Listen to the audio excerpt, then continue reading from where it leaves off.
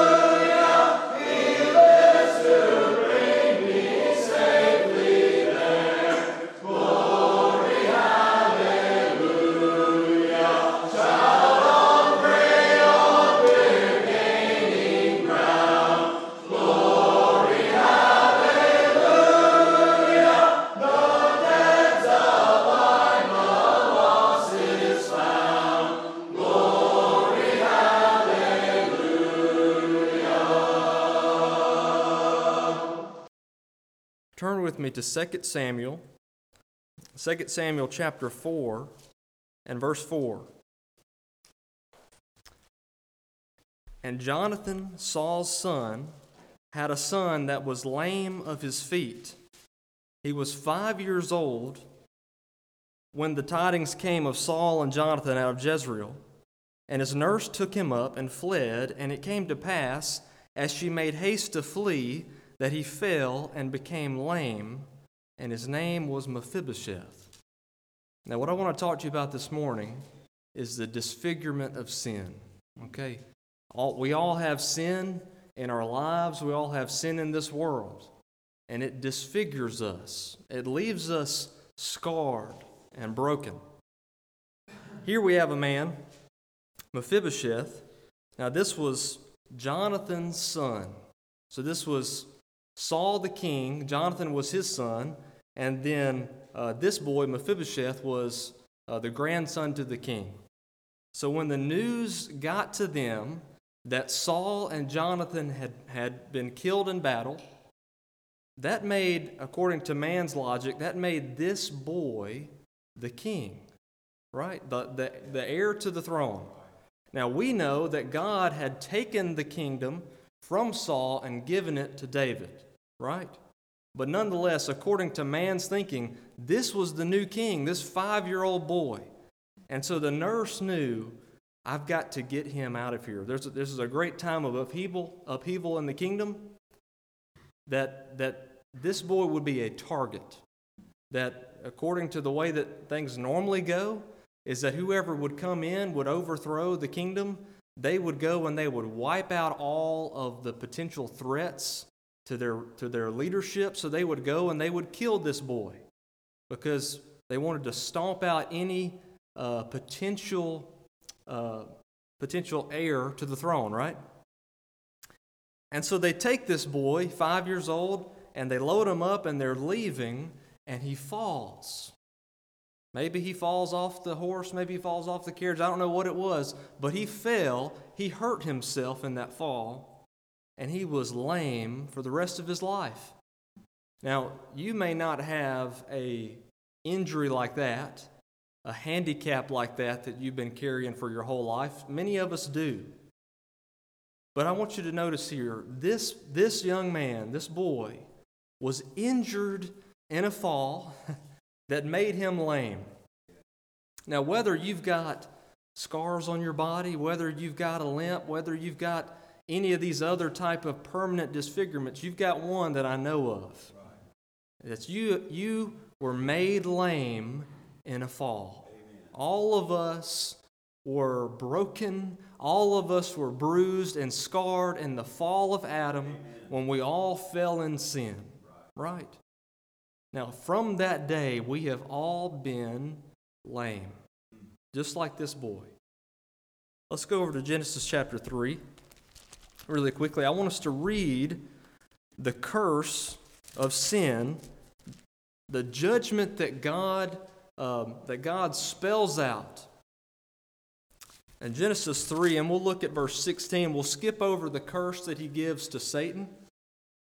I want to see what he tells to us, to his creation, his children, that as we broke the law, what was the result of that? He says, unto the woman, he said, now remember this, Eve was deceived of Satan. She ate of the fruit first, and then she got Adam too, okay? Unto the woman he said, I will greatly multiply thy sorrow and thy conception. In sorrow thou shalt bring forth children, and thy desire shall be to thy husband, and he shall rule over thee. And then he says to Adam, and unto Adam he said, because thou hast hearkened to the voice of thy wife, and hast eaten of the tree of which I commanded thee, saying, thou shalt not eat of it. Cursed is the ground for thy sake. In sorrow shalt thou eat of it all the days of thy life. Thorns also and thistles shall it bring forth to thee, and thou shalt eat the herb of the field. It says, in the sweat of thy face shalt thou eat bread, till thou return unto the ground. For out of it wast thou taken, for dust thou art, and unto dust shalt thou return.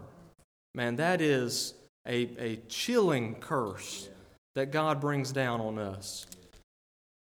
This is where death enters the picture because of our failure, because of our sin. Adam sinned in the garden. You notice that the curse that was given to Eve is different, okay? He said that I will greatly multiply thy sorrow and thy conception. But it was Adam's sin. It was Adam's fault, if you will, that the curse of sin and death came on, okay? That's right. Eve was deceived. Also notice this, the commandment was given to Adam. Right. The commandment to not eat of that was given to Adam, okay? Now, I want us to notice just a few things before we move on. In verse 16, it says this, I will greatly multiply thy sorrow. I was interested as to what that meant. That word sorrow is literally the word for birth pangs. So we have all kinds of pain that people experience.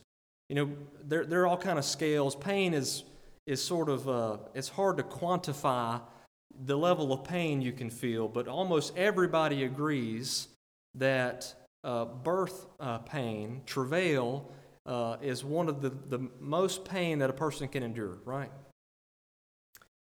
But notice this also. It says sorrow, and that Hebrew word, sounds almost exactly like the Hebrew word for tree. Now, I think we get, in all of these images that we're going to look at of disfigurement and scarring, we always see there's always hope. There's always a ray of hope shining through of your Savior.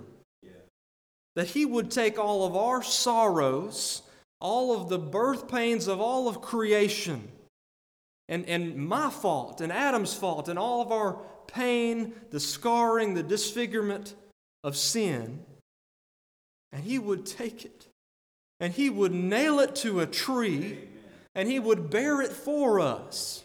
Even in that very first statement of the curse, I believe He was showing forth an image of His salvation. And then, of course, to Adam, He says that it's going to be by the sweat of your brow. I don't believe that work, the idea of work, was something that came about after the fall. I believe that was something that was in place. As a matter of fact, He said, go till the ground, tend to this garden that I've given you. I believe work would have been something that we all would have enjoyed to do back then, though. The problem that I have with my work, my job wouldn't exist. My job would not exist, praise the Lord. It would not exist if we had not fallen in sin. But think about how different life would be if we're working, if we're I don't even know if we would call it toiling, but if you're just working the garden. Imagine how easy it would be if you didn't have insects affecting your crops, if you didn't have to weed it, if you didn't have to worry about the thorns and the thistles. Everything just worked, We all see the scarring of sin. We can't imagine a world without it. It's no telling how different it would be if we didn't have sin in this world. For one, we would not have death. No death. Can you imagine it? There's coming a day. There's coming a day where we won't have death anymore. We won't have these scars anymore. Think about, some of you may have scars on your body. A protracted disfigurement, as we'd call it in the law. You can, of course, we've got many degrees of crimes that we punish in our society. And we think of murder being the highest one, right? And then you got like attempted murder, which is you had the intent to murder, but you just failed to complete it. And then you've got like assault first and things like that require something called serious physical injury. Now that's hard to kind of quantify, but one way you can prove serious physical injury is if you show protracted disfigurement. And you can do that by showing scarring. Scarring that lasts. I've got scars on my body. They all have stories, right? You know, I've got a scar on my face. You might not be able to notice it anymore, where I was bit by a dog when I was a boy. I've got scars on my hands and on my arms from football and from various other injuries. You may have scars from surgeries that you've had. You know, what's the deal with a scar? It is a token to you that you were not able to completely heal from that. That it remains with you. It will be there forever. Any of you have had chicken pox, you know?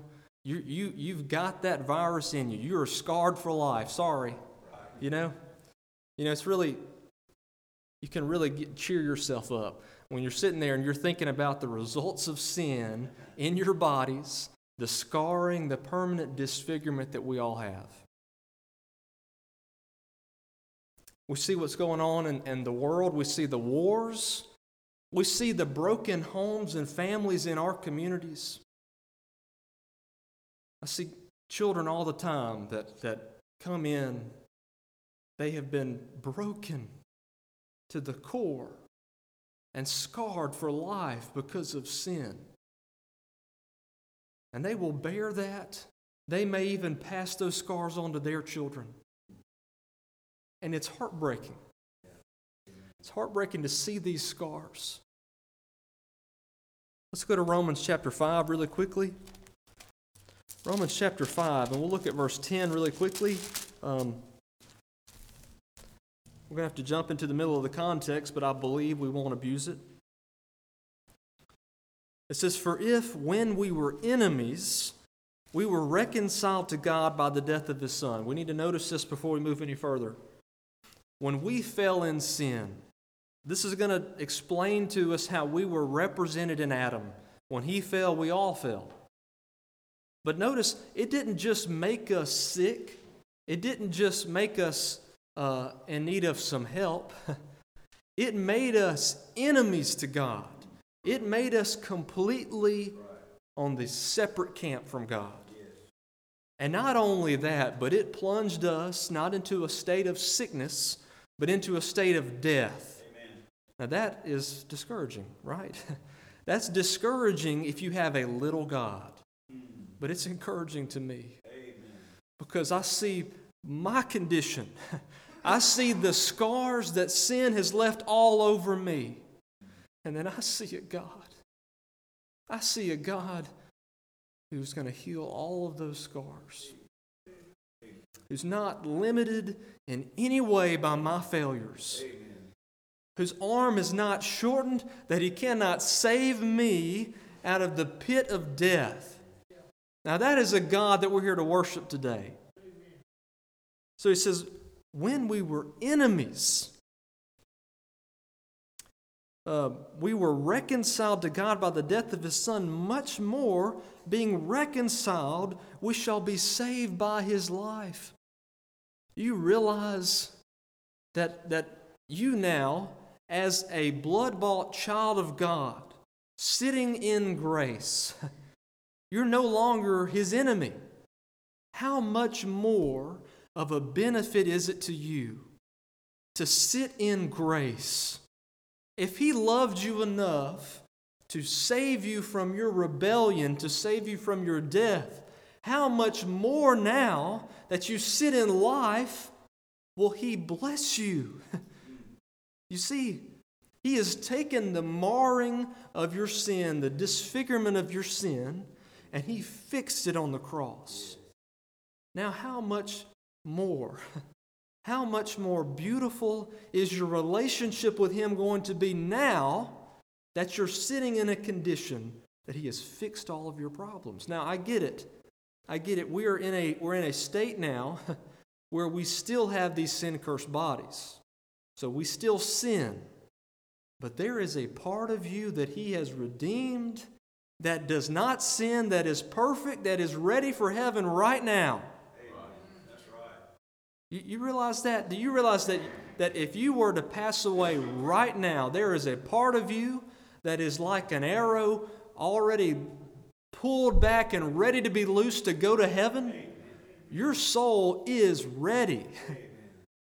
Now, our bodies are not. If you were to take this body with the scars that I have, with the faults that I have, and put me in heaven, I can't handle it. I'm not fit for heaven. But God has told us that He will come back for these bodies. He has purchased these bodies, redeemed these bodies, and you will be there in heaven glorified. What does that mean? That means that you're going to be glorified, right? It means that all of the things that you've ever experienced in your life are, all tainted with problems. We all have every decision that you make. Brother Chris has said this, and I love it. He says everything that we do is tainted with sin. Everything that I've done, every good thing that I've done has been tainted in some way. But imagine this. Imagine how many decisions you have made that have been tainted by your body, by your sin-cursed body. How many times do you make a decision based off of what you need to eat for your body? or you've made a decision based on your tiredness of your body. Or maybe you make decisions based on your bad knees, on your bad back. You say, well, I can't lift that because of my back. I've got to somehow work my life around my problems. Imagine what it would be like to be in the presence of God, for Him to have glorified your body, and all of your problems are not there anymore. All of your scars are not there. You are just as God intended you to be. Now that's a reality. That's not just some great fairy tale that we tell ourselves to make ourselves sleep at night. That is a reality. More real than my presence here this morning. It is a reality we will all see in the flesh, not just in the spirit. We'll see it in the flesh. No scars there. I'll continue reading. And not only so, but we also joy in God through our Lord Jesus Christ. Many people would tell you that a life of a disciple is a life where you have to constantly be glum and sad. We tell ourselves that too, don't we? We convince ourselves that God requires perfection, that He wants us to be miserable. And that is not true. Amen. He says here, but we also joy in God through our Lord Jesus Christ. People ought to look at you and see that you have something, that you have joy. Amen. I believe that is an element in your life that we undervalue. Amen. We talk about truth, we talk about love. These are all good things, but joy. If you really are holding on to the promises of God, you ought to be having a little joy in your life. And guess what? Joy is free, everybody. It's free. It is free to, in your day, when things are not going right, to have a little joy. People will ask you about that. They say, why do you have a good attitude when this deal just went bad, or everything just went wrong and the printer's not working and everything's going south, And you just say, well, I have a hope in Christ. This is all temporary. We also joy in God through our Lord Jesus Christ, by whom we now receive the atonement. We have now received the atonement. Wherefore, as by one man sin entered into the world, and death by sin, and so death passed upon all men, for that all have sinned. You see what's happening here? One man sinned. We were represented in the garden there by Adam. When he fell in sin, Death passed because of sin. Death is the result of sin. And sin passed to us and death passed to us, okay? Now, we give Adam a hard time sometimes. We say, it's Adam's fault. We blame it on Adam. We say this jokingly, but if I'd have been there, I'd have done it sooner. I'd have done it quicker. We don't know how long it took for Adam to transgress. They may have been there for years. I don't know. It doesn't tell us. I just know this, that he was our perfect representative, okay? He wasn't like our representatives that we have now that are flawed and that are men just like us. Adam was not like you in this. He was sinlessly perfect for a little bit, right? Before sin came. It says, for until the law, sin was in the world, but sin is not imputed where there is no law. We can talk about that, but I don't have time to discuss it right now. Nevertheless, death reigned from Adam to Moses, even over them that had not sinned after the similitude of Adam's transgression, who was the figure of him that was to come.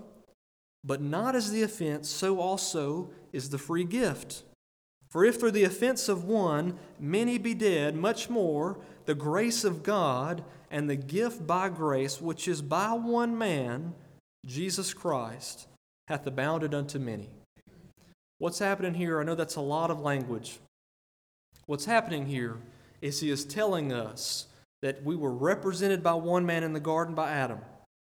We were also represented by one man on the cross, Jesus Christ. You realize that as Adam sinned in the garden, I sinned with him.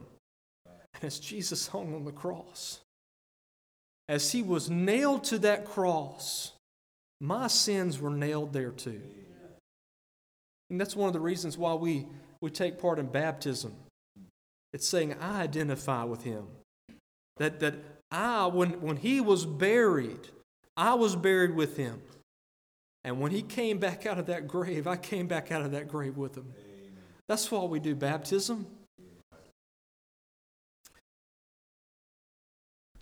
The scars that we have, the disfigurements that we have, and the scarring of sin is temporary. Can you believe that? Isn't that the best news you've heard all day?